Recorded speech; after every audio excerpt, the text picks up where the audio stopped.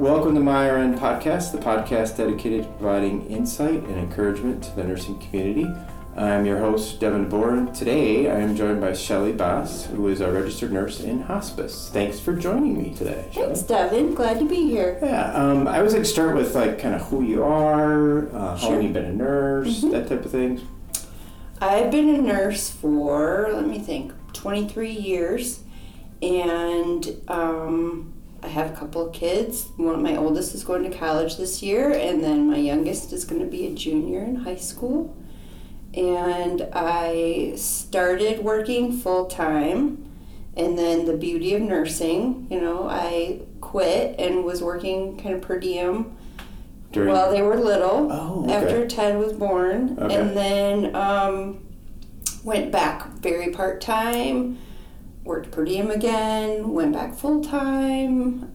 Very flexible. Flexible, and I think that's the beauty of nursing. So if I can back up, how did you choose nursing in the first spot? Well, I feel like probably not in the traditional way. I was at school and I was pre-pharmacy, and then I was English, and then I was pre-pharmacy again, and then I was English, and then I'd been at Calvin College for a really long time. And it was expensive, and I was like, how can I get out of here the fastest? And it was nursing. You're kidding? Nope. Kind of backdoored that one. Yes, I did. Yes, I did. Did so parents push you into that? Or? No, they didn't care at all. So 90% of my class were they wanted to be a nurse since they were 2. And I think that's what you find a lot with nurses, that they kind of always knew they wanted to be a nurse. They decided they wanted to be a nurse, and that's what they do. So you took the unorthodox path. I did. There were a couple of others. One of the girls in my class was done with her student teaching. She was ready to graduate with her teaching degree, I think. I don't remember what level, elementary, I think, and then decided to become a nurse. So how did you think from pre-pharmacy to... There's all the science. You had already... I had all the science credits. Oh, so you didn't have to do a lot of extra. You had the chemistry and the biology and all that stuff already. Oh. Yep. Okay. So I applied to the nursing program and I got in, which is lucky because it's a lot more competitive now. I don't know that I could do that anymore. Do you think, since some people just know they think they want to be a nurse right away, do you think you were a match even though you didn't realize it initially? I think that there are so many things you can do in nursing that anybody could be a nurse. Really, I think there's something for almost anybody. Huh. So yeah. What different jobs have you had then over the years? Let me think. When I first graduated, I worked in a subacute rehab unit in a nursing home. Okay. That was my first job. And then I went from there to public health. So I worked for the Kent County Health Department for a stint. What did you do for them? I did maternal and infant health services. So I did home visits in a rural community. Peds too then? That included peds? Yeah, they were babies. It was pregnant moms and infants. Okay. And so ideally you would get a referral on someone who was pregnant, and then you go out and kind of help them with nutrition and making sure that they were getting to medical appointments and that kind of stuff. Was it the underprivileged then you were servicing? Yes, absolutely. They're Medicaid usually. Okay. Almost always. Sometimes not, but mostly. Okay. Mostly Medicaid and, some really young girls that were...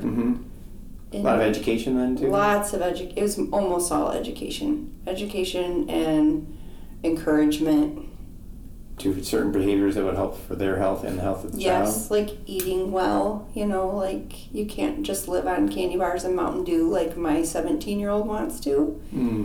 You got to eat some vegetables and some fruit, and you will feel better. Drink milk, go to the doctor. Okay. Yeah, follow up, do prenatal checks. Okay. Yep. Take your vitamins, that kind of stuff. And then after public health? And then after public health, I went to hospice. Hospice? Mm-hmm. And you've kind of jumped from per diem, part-time to full-time? Yep. Throughout hospice. Yep. Really? Okay. What different roles have you played in hospice? My first position, I worked as a case manager, so going into patients' homes and taking care of them at end of life, and that's a lot of symptom management and also education. I feel like a good share of the work that we do is just like normalizing what's happening to people for them so that they know that some of this is expected, and also a lot of medication management. But yeah. So previously, I just finished up a pediatric, somebody who works at Peds, Shelly Baas, almost the opposite end of the spectrum of hospice. It was really interesting. She told me some challenging parts of the job that I wouldn't have expected. Like she's like,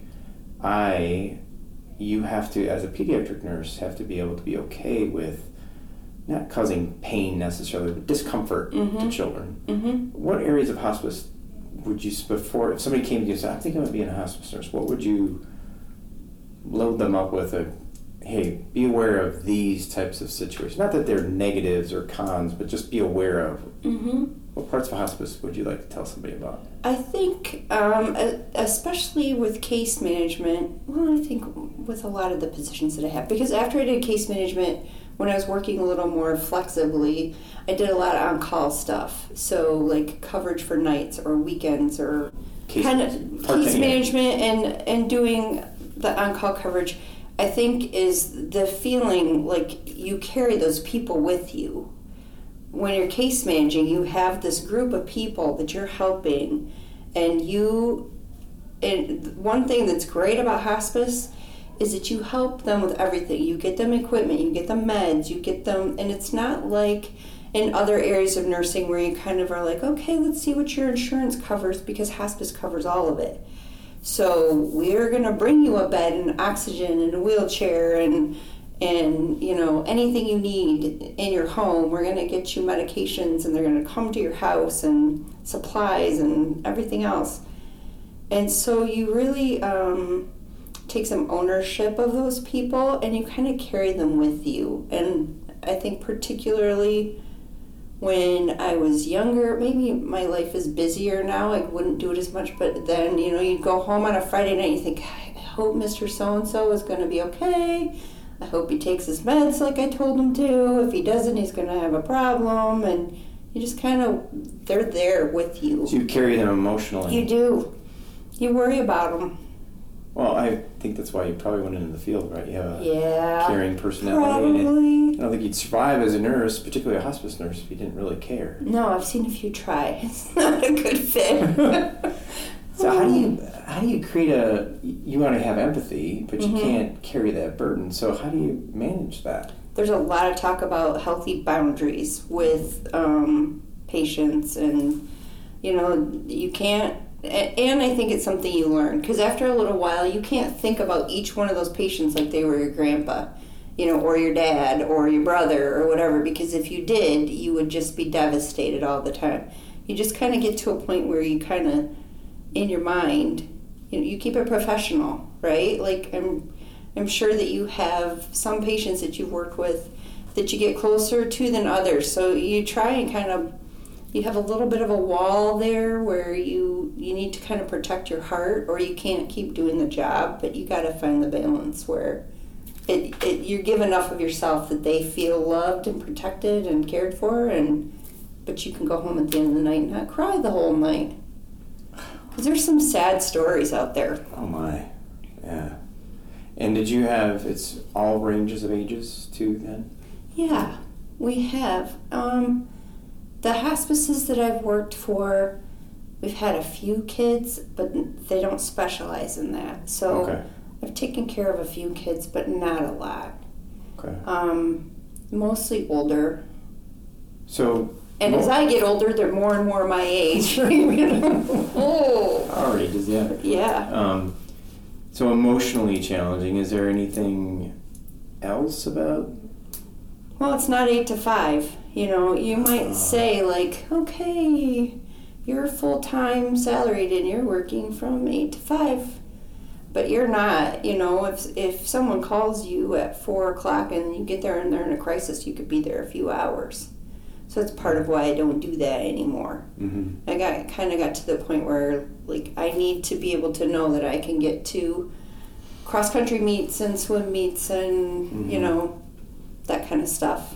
But when you're starting out, if you were actually doing the clinical aspect of it in the home, it's probably challenging it's not particularly set hours. Do you get called out do you have on-call hours then, too, if you're full-time?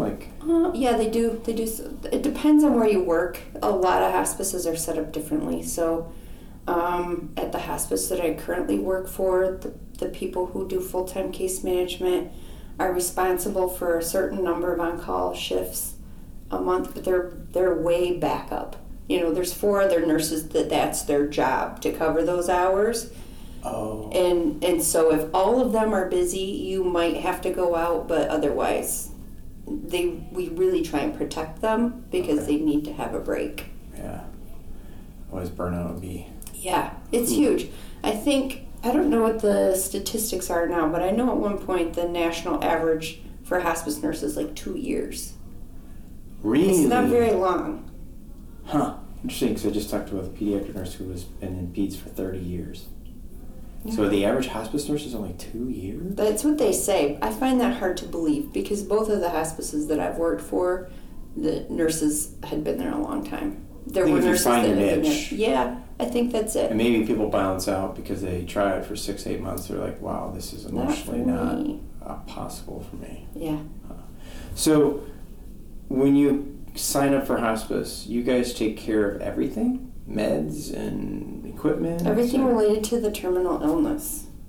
So there are some more and more, well, I don't know if I'd say more and more. It's kind of tricky with regulations, like with Medicare. They want you to be covering pretty much any medication that they're on unless you can really show it has nothing to do with their terminal illness. So if someone comes in with cancer, that cancer could be causing them to, so they're on steroids because of pain, and then they can't sleep at night, and then they're on opioids also for pain, and then they're constipated. So you can kind of get to this place where it's like, 6 degrees and everything's, but there's also stuff like they have asthma, and they've had asthma since they were a kid, and they have these really expensive inhalers. Well, that has nothing to do with their current cancer maybe. So every situation is different, but yeah. Because Medicare thinks that you're going to cover most of it, so they're not really covered under their insurance or Medicare anymore, so to speak. Right. Yep. There's a hospice benefit, so Medicare pays hospice a per diem amount per day, dollars per day to take care of that patient. It's supposed to include everything, all the staff, all the equipment, all the meds. So you have some people, it's a balancing act then. Some people have a whole gamut of things and you're going to lose a lot of money, and some people don't. So it just kind of... What's the average when you were in the field that somebody was in hospice care, generally speaking? I think our average length of stay right now is 47 days. But right now, I do a review of every admission that we do, and and I do that next day. So tomorrow when I go into work, I'm going to review all the admissions from yesterday. And so let's say there's 10 admissions, 3 of those people will probably already have died. That quick? That quick. They got in too late then. Almost always. That's one of the survey questions that families get afterwards, and almost always there'd be a comment, we wish we would have called sooner. Interesting. Why don't they call sooner? I think because there are so many treatment options. It's hard, I think culturally it's hard for us to give up hope, right? Like you always think, well, maybe if we try this clinical trial or another round of radiation, or even with some of the other more chronic illnesses like heart disease and some of the lung diseases, they've had them for 20 or 30 years. They've kind of been dealing with symptoms, and I don't think it kind of creeps up on them until they get to a tipping point where they like, oh, can't do this anymore on our own. Well, the patient themselves and the family together? Yes. Because they're both kind of in that boiling water where they're just kind of slowly getting to that tipping, huh? And I think hospice is unique. Well, I would think Pete's might have this too, but it's one of the times when our patient is not just our patient, it's the patient and their family, and that's actually in our regulations. We're required to help the family. So how do you deal with the family as well? Education. It's a lot of education because they're the ones that end up doing the brunt of the work. When you think about, like, okay, so how many visits do they get a week per se? It can vary widely. Like, some people will get a couple of visits a day if there's an emergency, but not from the nurse, right? Yeah, maybe. Oh, really? Maybe if they have a need. But let's just say you're your average person signing up initially, and you're doing pretty good, and you feel like you're signing up really early. Bare minimum is a nursing visit once a week. Okay. Nurse aid too, then? If they want it. If they need it? If they need it, absolutely. If they would like that, they can have that. And those, that can start at once a week, it can start at twice a week. We go all the way as what's needed. Okay. But and then you have a social worker. Okay. Who will see you, and once a week, once every probably once every couple of weeks is more normal for the social worker. And we have a chaplain, so the chaplain will come and see you once a month if they want that, And then we have our doctors do a lot of visits, so the physician will come and see you initially. We try and get out there in the first week, so the doctor's coming out to see you, the nurse is coming out to see you. And initially, everybody has to see you. So the first week is kind of busy. First week is really busy, and people are like, oh, stop. I don't want all these people in my house. I don't feel that sick. Yeah. But, yeah. So, but then the brunt does fall on the family. Yeah. Then. If you start and your nurse is coming once a week for an hour, that's an awful lot of hours that you're there by yourself. And family are probably intensely there because they know this is going to last 6-8 weeks. Yeah. So what are the good parts of hospice that you'd say, wow, this is a great part of my job? I think the best part is just the relationships that you can build with people and helping them. It's a really scary time for people, and to know that someone's going to come and help you figure out how to do some stuff that you didn't even know you needed help figuring out. You thought you were kind of tooling along okay, and then someone comes in and talks to you and it's like, well, what if we do this? And you're like, oh, that would make my life a lot easier. Or helping you, just setting up meds for some people. Some people are on a lot of pills. And visually, that can be difficult. I mean, I don't know about for you, but pill bottles, that writing's getting smaller every day. Amen. So, to have someone come in and set up your pills for the week, that's something you offer if they want it? Mm-hmm. Okay. Yep. What about, do you kind of decrease some pills? Yeah, if they want to. Some people come in and they say, I am sick of all these pills. I don't want to take them all. What do you want to take? You're going to feel a lot better if you take X, Y, and Z. I would recommend you keep taking those. But if you want to quit taking the 30 vitamins a day that you've been taking for the last 5 years, go for it. Maybe you'll have some room in your stomach for some food now. I had another nurse I was interviewing. She was a nurse practitioner, actually, and she did some work in hospice, and she said that the family often wants to just feed. Mm-hmm. Feed. It's a huge problem. How they love. Yeah. And she's like, actually, it's harder on them because they have to do something with it. That body takes energy to. Yep. And she often sees patients eating just to please the family. Yeah. Do you see that and too? Not feeling well afterwards.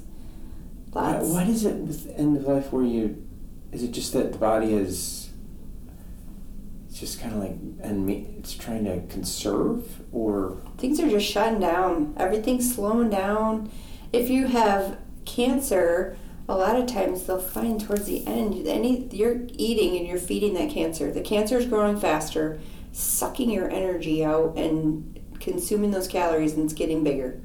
You're feeling worse. But like, you think about if you go for a big run, you don't want to come home and eat a huge heavy meal, right? Like your body is using that blood to cool off your extremities. All that circulation is just running all over the place. You kind of find that with people as they are dying, their circulatory stuff just changes. Like, things are slowing down. Nothing is moving so fast. Or sometimes it's moving strangely. And so you get this lump of food in your gut. Sometimes they're having swallowing problems. You see that a ton of dysphagia, where just esophagus isn't working right. Aspiration pneumonia is a huge problem. But it's the culture too, to feed people. Yeah, that's how I love. It's Yeah. one of the ways we love. Sure. Somebody, make them comfortable, and boy, this bacon's it's your favorite thing. It's your favorite thing. And Grandma's not eating very good, and she loves whatever, and you bring her some and she doesn't want it. Well, and some people, depending on medications and chemo and radiation, taste buds change. Flavors don't taste right. Things don't sound good. So it's a variety of things. I think, when you think about how the Indians would just like walk off into the woods when they knew it was their time, like, there's something inside your body that's just like, okay, I'm starting to be done here, and I'm just gonna start slowing down. If somebody would come to you and say, let's say somebody's in the first year of nursing and says, I think I want to try hospice, what would you tell him or her? I would say, where have you worked? What have you done? What's your experience? Because I came into it kind of weird, with subacute rehab. I worked with a lot of older people, hips and knees and that kind of stuff. So congestive heart failure problems, yes. COPD, those types of things. Yeah, Yep. kind of prepared you a little bit. But it is a lot more intense than it was when I started. When I started, it's like we didn't do IVs. We didn't do a lot of the things that they're doing now in patients' homes. We would not have done in hospice 20 years ago. Like, what are they doing now that they didn't do IVs, okay. pain pumps. There was a little bit of that, but not like it is now. And when I say IVs, I want to be clear, I'm not talking about IV fluids, because that's a huge... People worry a lot about dehydration with the food, too. It's part of it. It's natural. It happens. And usually when you pump them full of fluid, we've had patients that'll fall and they go to the emergency room, they get admitted, they pump them full of fluids, they send them home, they can't breathe because that fluid goes to their lungs, they've got fluid weeping out of their extremities, their systems, it's just like the food, they just can't handle it anymore. So anyway, back to your question. I would tell them, get some med-surg experience. We have a lot of nurses right now that are doing on-call for us that came from like trauma nursing, ER, ICU. Those are good preps? Those are good preps, especially for on-call, because you never know what you're going to walk into. ER nurse is probably great, right? Great. Yes. Yeah, you kind of got to switch your mindset, but most people, if you've been in nursing a while, you've seen some stuff, and you know what happens when people don't let go at the end. It's not pretty. What happens? It's the people with aspiration pneumonia and leaking fluid all over the place and not being able to breathe, and I don't know. They get panicky. Well, not being able to breathe is a panicky feeling. It's the worst. I have asthma. I know the feeling. Yeah, terrible. Yeah. So, and there's a lot of medications they can give you for that. They're sedating. I'm talking about for the panic. Sure. Yeah. What else? Just CPR in general on a frail elderly person isn't pretty. All those cracked ribs and the... So some want you to do CPR even though they're in hospice? Mm-hmm. They can choose. They can choose. They can choose. I did not know that. I would assume you have to have no kind of life-saving interventions type thing. It's their choice. Really? They can choose. And what is a life-saving intervention? I mean, if your loved one gets pneumonia, are you going to give them antibiotics? Or like starting to get septic from a urinary tract infection, do you give antibiotics? Those are choices that people make. So, like, those are conversations that I had with my father before he got very ill. And so we knew what his wishes were. It's easier to make those choices. My family is well aware.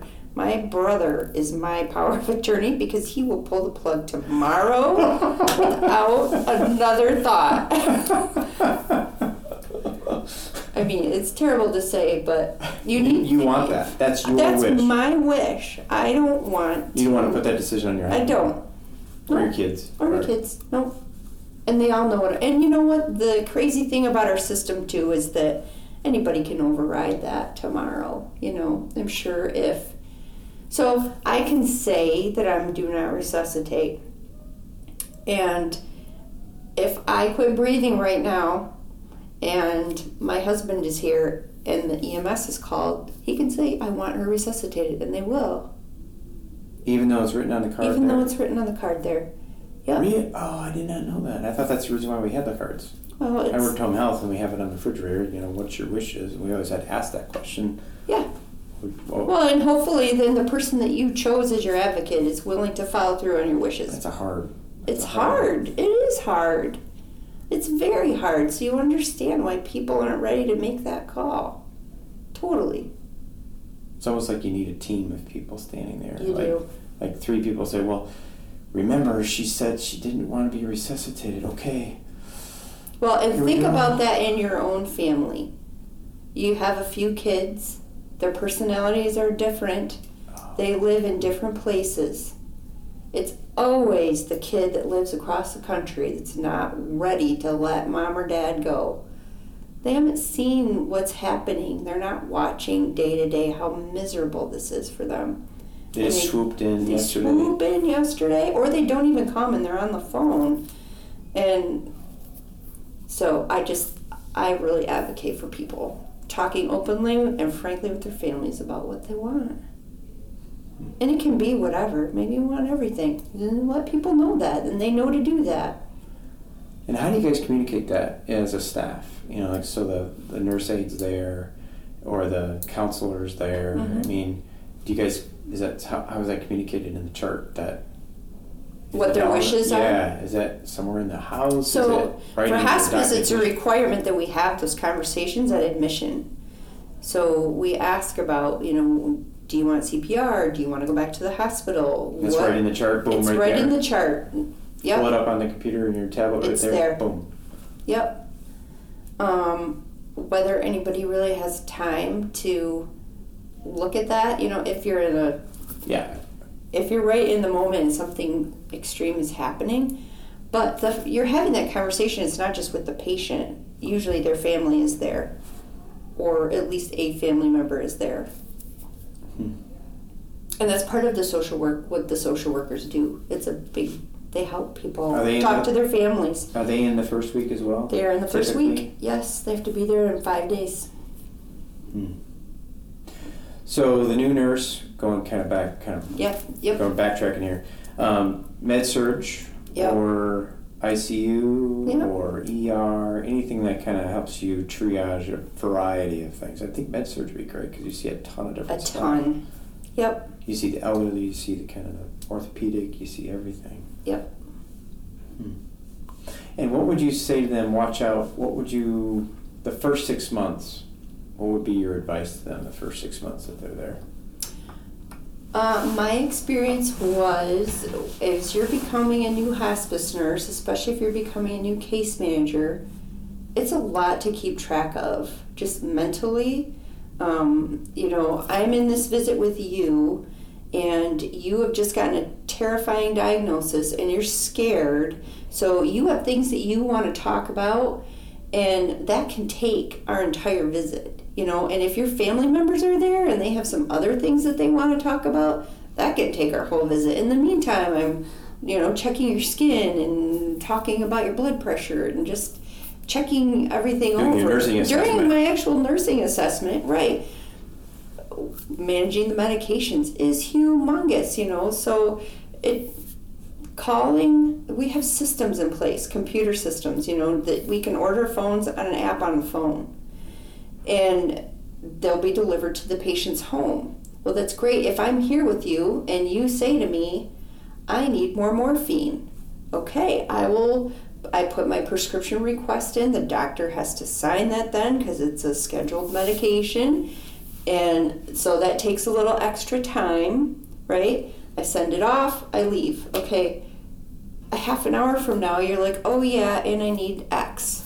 And then tomorrow you call, oh, and I need Y, and we're running out of this, and this. Okay. Did you bring a wheelchair too? Exactly. So those are the things where all of a sudden it's like the time that you had allotted to wrap this person up with a bow so that they're going to be okay for the next week just got extended into 5 hours of back and forth on the phone, stupid piddly little stuff that drags you down, wrecks your day. Did you have a system, like a management of, you started marketing? Everybody needs to figure out their own system. You know what I mean? So it's organizational system to manage. It's an organizational system. It's like, how are you going to manage your calendar? How are you going to figure out when you're going to see everybody?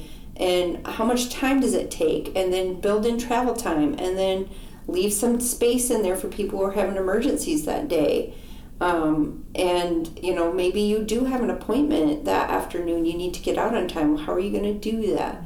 All that stuff, plus learning new computer systems, plus learning the culture of your new company. You, I'm sure, have seen the culture of your company takes a while to learn and makes a huge difference. There's so much assumed communication. Yes. Or things that they just can't communicate everything in 2 days. Mm-hmm. I don't know. What is the orientation for a It's crazy. hospice nurse? It's crazy. Everybody does it a little different.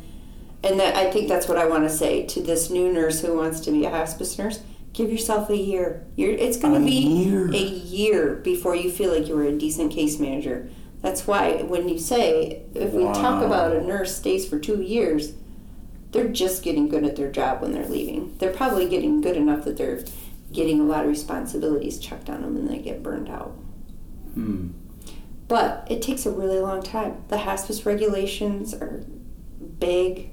How much time before they kind of quote-unquote send you out on your own? You have a month or 2 where you're doing probably 2 to 3 weeks. I mean, you're doing co-visits after the second week. You have a preceptor that you're following with. But most nurses, if you've worked a while, you don't want to follow someone around for 8 hours a day and sit there with them. I think we've learned that if you follow me all day for a couple of weeks, and I ask you at the end of those 2 weeks, do you feel like you're ready to do this? You're like, oh yeah. And then you go to your first visit and you think, oh, how did I do this? And I don't remember how to find it in the computer. And where are the phone numbers I need? Because I know I need to do X, Y, and Z, but I can't remember. So, you kind of learn that way. Wow. I didn't realize how much management it would take. You have to be organizationally strong to be a hospice nurse. It's not like, well, I think you need to be organizationally strong to be a nurse in general, but particularly this role where you're managing so much stuff. It's very different from shift work. In shift work, you get in, you get a report, you pass your meds, you do your treatments, you know what I mean? You kind of have a flow to your day, and the organized people do it better. And it's the same. And you literally pass them off. Yeah, you do. And you go home and you make supper. Mm-hmm. But you might get a call from Fred who says, I didn't get my morphine, it's not delivered yet. Yeah. Yeah. And you got to manage that. We have on-call people that will manage that. But then your documentation better be in there so that they know what happened. So that's the other huge piece of it is documentation. Is it documentation more heavy than like your med surge? Absolutely. Really? Okay. Yeah. I did home health, and nurses do majority of this, the OASIS forms. But yeah. Do you guys have a similar intake form that's kind of just gargantuan that goes on forever? Or like they have the MDS that's humongous, and then they have the OASIS that's a little bit smaller than the MDS, maybe. And then we have something called the HIS, and it's like 11 pages, when it's printed out. Yeah. But it is boxes this big. They're tiny little boxes, but I think they're very reasonable. Oh, okay. It's not like asking you a bunch of ridiculous stuff. When you see the questions as a hospice nurse, you look at them and think, yeah, every hospice nurse should be asking these in an admission. So they make sense. It's not, that's part of my job. That's what I do now. I make sure that form is filled out and I submit it. Okay. So what is the average intake? Average now, I'm sure you got talkative people. I know the feeling. It's like yep. You can't get them to. Okay, I just needed to know your pain level. I didn't need to know the history of the last 5 days of your pain. Just give me your pain level. Yeah. What's the average that it takes? Probably 4 hours. 4 hours? Yeah. Wow. I thought an hour and a half was a long time. How do you stand that? Well, that's intense. There is a ton of paperwork. There's a ton. Shelly, that's huge. It is. It's a big visit. Well, you think about this. Oh my. I'm coming to see you. You have terrible news. When I walk in, you need to tell me your whole story about everything that's happened, all the doctors you've been to, all the tests that you had, how many times you've tried different things, and how it didn't work. Is that part of your intake then? Or are they just telling you that? That's part of the admission. You kind of like, what brought you to hospice? And, what's going on, and it just naturally, people need to tell that stuff. And they need to be heard. Yeah. Of their story. They do. So you can't cut them off. Plus it impacts care. So if you have somebody who was an alcoholic for 40 years and is estranged from their family now, that's going to impact pain medication. Right? It's going to impact the whole way that they deal and cope with this. And it impacts how much staff involvement they need because they don't have as much of a support system. And do they want to try and reconnect? Are the people open to that? And more we see that. So do you only do one of those a day? No. Our admission nurses do 2 a day. And if it's really busy, they'll do 3. That is, if I did 2, I did 2 regularly, OASIS submissions a day, plus something extra. And I was like mentally, I can't imagine spending 3-4 hours in somebody's home. And are they looking? They're not always in the home that entire time. Oh, okay. Sometimes they're because people don't want you in the home. Yeah, so I was saying when I was doing the admissions, they're ready for you to go. Yeah, like hour-ish. They're tired. Yeah, plus they're worse. tired. Yeah. They're tired. They don't feel good. No. And then you're telling them, like, yeah, I'm here today for 2 hours and for the whole week. Someone new is going to call you every day and be in your home. How do you feel about that? No, is that what I signed up for? So that there may be an hour and a half, 2 hours in the home, but then the paperwork side takes another 2 hours. Oh, okay. All right. Yeah. That's more doable because 4 hours on when you're in the home, you're on. Yeah, you are. That's intense. Yeah. Ooh. It is. So what type of person can you kind of, when you're looking at somebody or somebody, what's the type of person that thrives as a hospice nurse?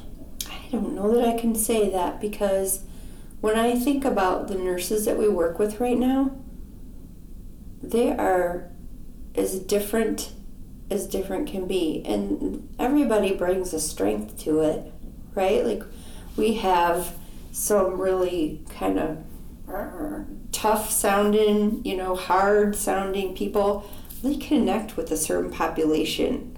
And those people thrive with someone like that. They don't want me to come in all touchy-feely, give you a hug. They don't want that. Some people need that. So, and, just like you tailor your care to individuals' wishes.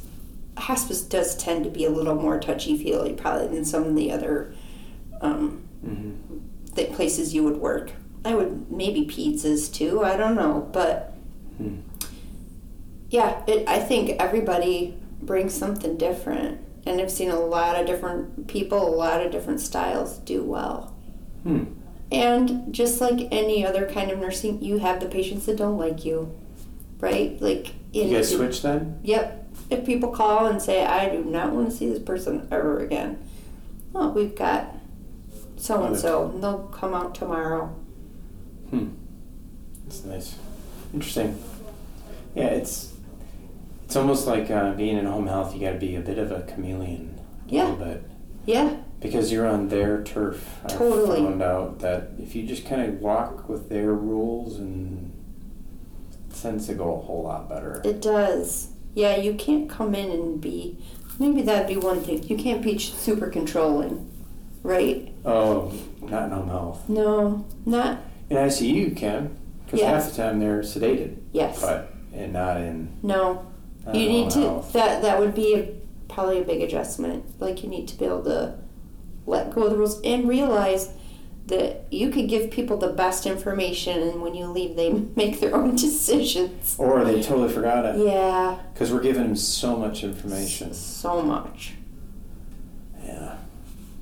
I found, too, that if you can be a little, a really clear, good communicator, and just kind of stick to maybe 3 or 4 specific things on that particular visit, and then add on to that base, that goes a whole lot better than throwing 12 things at them at the first time. Right. So that is a challenge when you're only going to have a patient for 2 weeks and everything is in crisis. And you've got to teach them everything right now. Wow. So that has been, I think, the new challenge for hospice is referrals come later and later. There's a huge learning curve there, and you don't always get the chance to teach them everything they need to know. Do you think there's room for family practice / I don't know where you get your referrals from, but to refer quicker, to educate them on Absolutely. the timeliness of hospice? It's interesting because I think most of our referrals probably come from hospital or specialists, and not as much from family practice. Why is that, you think? I don't know. I've worked with some family practice physicians who were extremely hesitant to refer to hospice. And I've worked with others that were pretty good about it. So you think it's like they're betraying the hope that the person has put in them? It's almost like against their principle. Like they're giving up on them? Yeah. I don't know what it is, but yeah, a lot of our referrals come from the hospital. Yeah, and they don't have the relationship with them, but they can see objectively and say, wow, Mrs. Johnson, this is, I think the best thing for you right now would be hospice. Yeah. Well, a lot of times they've done a bunch of testing, and then they come back and they say, sorry, there's nothing more we can do for you. Wow. So what roles have you done in hospice itself? Your QA now. I've done case management. I've done on-call. I've done admissions. What's on-call like? Does that mean on-call is like it's the middle of the night and my phone rings, or I get a page now, and I look at the page and it says, call this number, a little blurb about what the issue is, and you call them and you find out what's going on. And sometimes you problem solve over the phone, and sometimes you go. So it's that's where the emergency room kind of mentality is great because it's kind of this adrenaline, you know, where you're just like, you're off. And when you get there, people are so appreciative of you being willing to come in the middle of the night so they didn't have to go to the hospital again. And so I think you had asked earlier about like what do you get out of the job? That's huge. Like, families are so appreciative, they're so thankful, and you just help them in a really vulnerable time, and it's special. They're, you know, it's just, I can't describe it. Well, you get to use your gifts of compassion and skill to help somebody and their family. And when they were just gratifying. like beyond knowing what to do. Yeah, I don't know, probably sometimes it's pretty simple. Super simple. I mean, I don't know anything about that, right? So how am I supposed to know? Yeah. Wow, okay.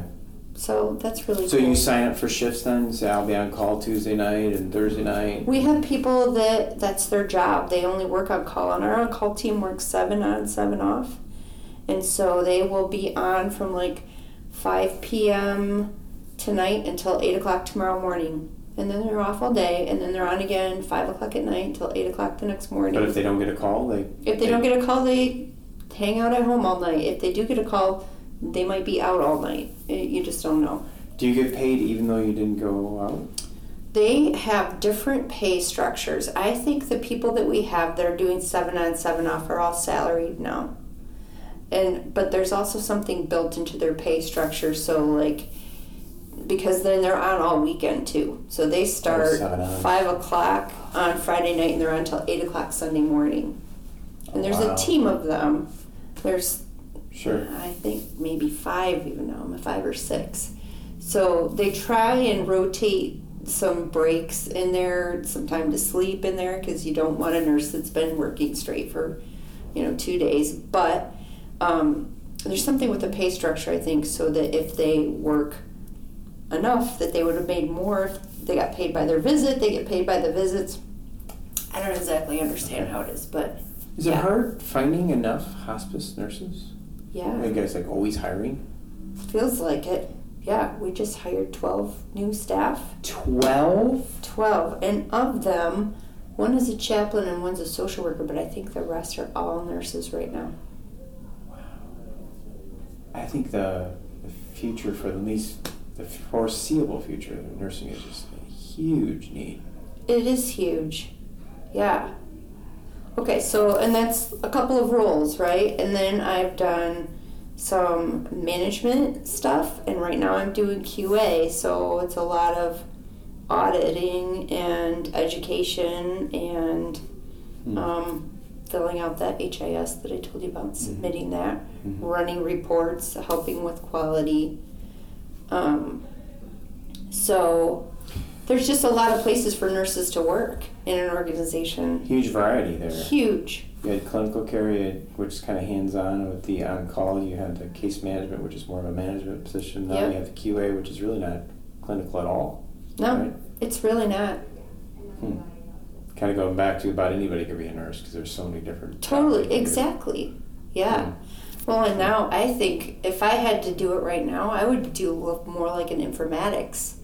Nursing informatics, because I love the computer. I love doing the data stuff and drilling down into the reports and how can we do this better so that it's easier for the staff. What can we do with our current software to make some of this make a little more sense and make it easier so the admission doesn't take 4 hours. Maybe it takes 3. Maybe they can finish it all while they're there and it only takes 2. Yeah. But that depends on your software too. Sure. Is that a advanced degree, nursing informatics? I don't know. I think that... you have to be a nurse first. We were just at the University of Michigan, and I think that I saw something posted there about, if you would be interested in a master's in nursing informatics. Interesting. So I'm thinking that would be... Because I'm sure the big hospitals have them. I knew one at Spectrum in Grand Rapids, a gentleman that did that. I didn't know what it required, though. I don't know either. Interesting. So if you look back in your career, you started out in subacute and you did a little bit of peds and prenatal stuff and now hospice. Do you think that was a good experience Did you look back and say, I wish I would have done this differently? Wish I would have tried hospital work? I wish I would have tried hospital work. Kind of. But on the other hand, I don't really care. That's another thing I did. I did hospice in the hospital for a while. We have nurses in all 3 of the major hospitals in Grand Rapids that is their job, their full-time job. We have a nurse who's at Metro every day of the week. We have a nurse who's at St. Mary's every day of the week. We have a nurse so it's not just Butterworth. in the home, they offer it in the hospital? In the hospital, in the nursing homes, in assisted living. I knew in nursing home they did, but... So then it's paid for there. How does it get determined if somebody stays in the hospital or goes home? Usually by condition. I mean, those are people that sometimes will only be on a couple of hours, and sometimes they're really sick. Huh. They're very sick. What's the advantage of putting them on hospice if they're going to be on hospice for 8 hours? That's a great question. Huh. I mean, I know our hospice nurses, so I feel like if it was me, I've been in the hospital a lot with my father, and I know that those hospital nurses are so busy. You push the call light, you need something now. You don't get it now. Yeah, it can be, you can wait a while. If I was laying there and I was dying and there was a nurse that was willing to come in and spend 2 or 3 hours with me, and then the social worker and the chaplain, they all come too. I mean, usually those are people that are highly stressed, and they welcome as much support as we could give them. It would probably take more if we could, but wow, it's a lot of. They do a lot for the patients in the hospital. I was surprised. So looking forward, are you looking to stay in hospice nursing? Absolutely. Yeah. Yep. Found your home. Yeah, I think so. Cool. Any other words of wisdom for nurses out there regarding hospice? It's a great field, but it's only, it's only for some people, right? Like, we all have our niche. But give it a year at least. Give it a year. Don't feel like you're not good at it because you've tried it for a couple months and it feels overwhelming.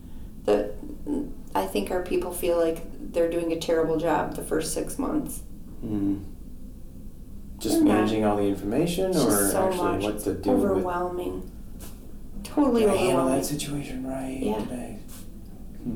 Did I educate enough? Did I show enough compassion? Well, and that's what we try to bring to our QA office, because I work with 2 other nurses. And one of them was one of the hospital nurses. She was full-time in the hospital. The other one was full-time at our inpatient residence. And so we all come at it having been out there and knowing you can't remember everything. So if we send you a message, it is a message with love and grace. Like, hey, you did a really great job, but can you please do this too? Just a little. Like, the 6th time I send you the same message, it might be a little more terse. But Hey, don't forget to fill out that. Hey, you did it wrong again. No, we would never do that. But not to stress you out, but exactly. No. Oh, well, thank you so much for the gift of time. Yeah. I appreciate that a ton. I think you've been a huge help for anybody who's thinking about hospice. Appreciate that a ton. So Thanks. Glad to do it. take care. Yep, you too.